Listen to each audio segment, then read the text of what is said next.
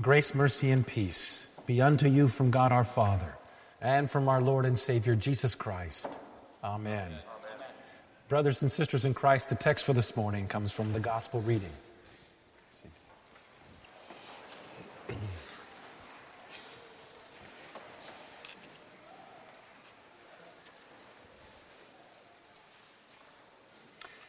So, what really was the attraction? I mean, why draw near to hear someone speak who is decidedly different than you are? I mean, you know the old saying, birds of a feather flock together. What's the attraction then? I mean, what was it that these people heard that drew them to this man who was decidedly different, remarkably different, observably different than they? It would be expected that in this morning's reading, the Pharisees would be drawn to Jesus. I mean, the Pharisees are so much like Jesus in this way. The Pharisees were religious, unlike the tax collectors and sinners who were not religious. The Pharisees had an outward adorned life of holy living, which was alike Jesus. The tax collectors and sinners, very outwardly unholy lives. The Pharisees should be drawn because typically they were economically more stable than the tax collectors and sinners whose lives and decisions typically led them on up and down financial problems. The Pharisees should be drawn to Jesus ultimately because they're very familiar with all of the things about which Jesus preached from the Old Testament. And the tax collectors and sinners, it could almost be seen as a totally different culture. And yet, which group are you and I more like? Are we more like the Pharisees, who we have a religious life and a religious upbringing? We have outwardly adorned lives that aren't shady or questionable or sordid. We're typically economically stable because of our decisions that we make. And we're pretty familiar with this text and this theme about the 99 sheep on the hillside and the one that he goes and searches for. I mean, we've heard it before about the coin that's lost and the woman lights a lamp and looks for it and voila, there it is. We're very familiar with that, like the Pharisees. We're really not like the tax collectors and sinners. Few of us, if any, grew up in a home of squalor with a mother who maybe was a drug addict or a prostitute, or a dad who was a pimp. Few of us, if any, practiced adultery all through our younger years, all the way till now, and lived this sordid life with rotten decisions that we make. Few of us, if any, have those kind of outward lives. So are you really like the tax collectors and sinners, or are you and I more like the Pharisees? I think it's pretty obvious, I hope. The difference and the similarities.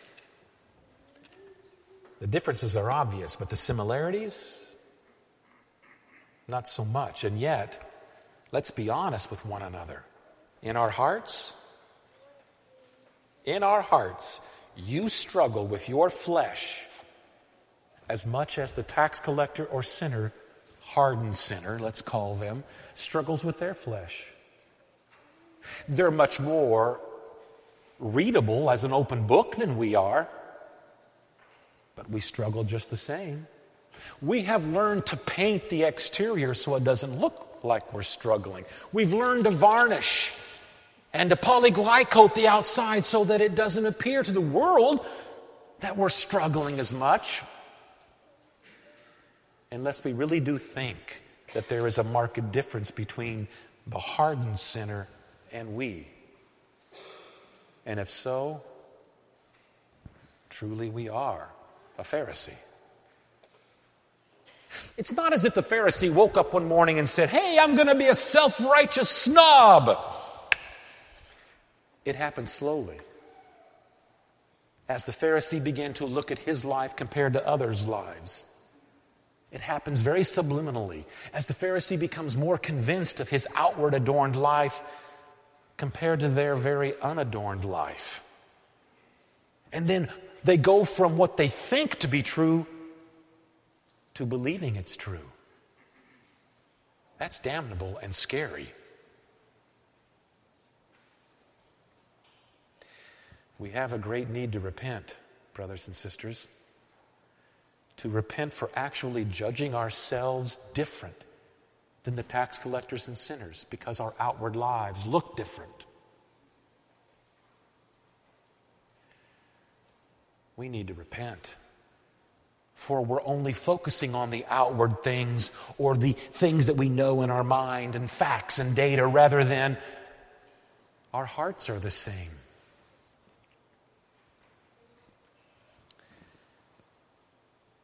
And finally, that goes along with this text the most, we need to repent because daily we need to be found in our lostness. Daily we need to be sought after by our loving shepherd. Daily we need to be found in our abandoning the flock. Oh, not outwardly, of course, but inwardly, where it really matters, where we are just alike, and where we have much in common with the hardened sinner. The very people that we're supposed to be reaching out to and bringing into the church, right? Yeah, those folks. This seeking that's in this text, and that's also in the Old Testament reading that you heard, this seeking, this rescuing, this restoring isn't a one-time event. It's not as if all of that seeking, rescuing, restoring is bound up in that one action. Because if it is, you and I wouldn't struggle with it, would we? We wouldn't struggle with the things that are in our hearts, the things that we're embarrassed of, the things that we don't want to confess, the things that get in the way of our marriages and in our families and one another. So you and I know that this rescuing, this seeking out of us, this restoring is a daily event, not a one-time event. It is a daily event of which he speaks. Because we are always struggling with this. So that we don't become like the Pharisees, we can't think that simply because it looks differently on the outside that there is a marked difference between we and they. We and they are one. Because we both have the same internal sinful heart.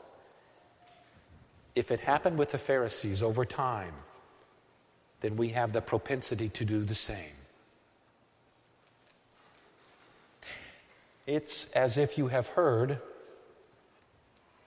if my father or my mother struggled with suicide, then I'm very likely to struggle with it as well.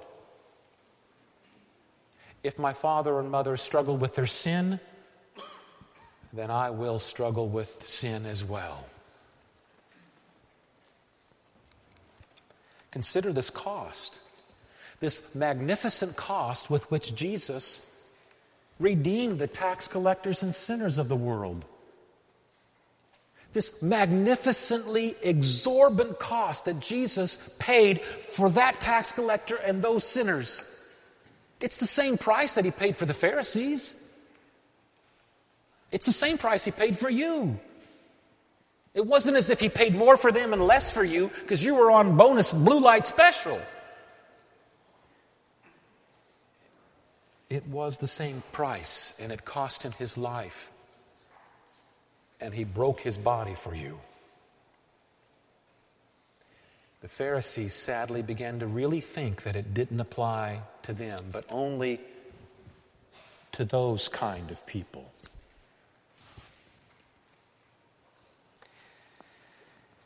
It's interesting, at our baptism, in our service, we say this wonderful summary. Listen to it again. We would be lost forever. We would be lost forever unless delivered from sin, death, and everlasting condemnation. But, what a fantastic conjunction. But the Father of all mercy and grace has sent His Son, Jesus Christ, who atoned for the sins of the whole world, that whoever believes in Him should not perish, but have eternal life.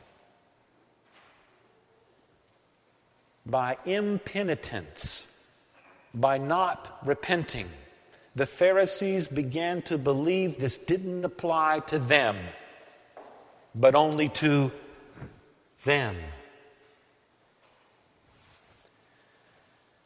By God's grace, they believed in it, which is why they drew near to hear the words from Jesus, because they knew it applied to them.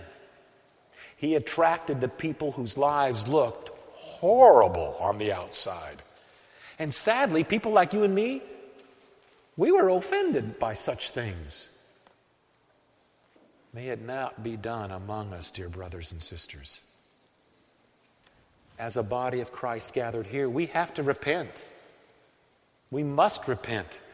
Jesus desires to find you in your sinfulness and in your sinful heart. He doesn't desire to find your outward adorned life. He desires to find you reeking of the inheritance you have from your mother and father and from theirs before you back to Adam and Eve. That's what He desires to find. We must repent that that's what we are. Jesus desires us to repent because He wants to rescue us. And you know from whom He wishes to rescue you? From yourself. From your and my self-righteousness, to judge ourselves at a different level and esteem ourselves more worthy than they. Have mercy, dear Lord. We must repent because He seeks to daily rejoice over you and your lostness, and to put Himself as your rescuer and find you and bring you back on His shoulders, which is humbling because it means you can't walk and you can't find your way back. But He loves to do that, because to whom is the glory given then? To Him who is the shepherd, the loving one, who seeks out and finds His obstinate sheep, His stubborn sheep, His stinky sheep. He rejoices in finding you. Not how you and I would tisk, tisk, tisk and shake our finger. I hope you learned your lesson. But there He is. There's the one I lost and now I found. Like in the text, He's happy, not judgmental. We need to repent, brothers and sisters, as a body of Christ gathered here. Because when Christ brought back that lost sheep, when the woman found that lost coin, what did she do to commemorate that finding? She celebrated with a feast and invited friends. Here is that feast. Here are your fellow sinners. Now is the time. Come, rejoice with all of the lost sheep who have been found, restored and rescued by Him who is the Good Shepherd. In Jesus' name, amen. Amen.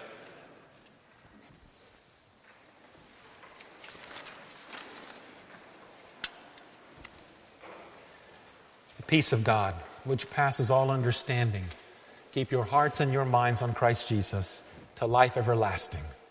Amen.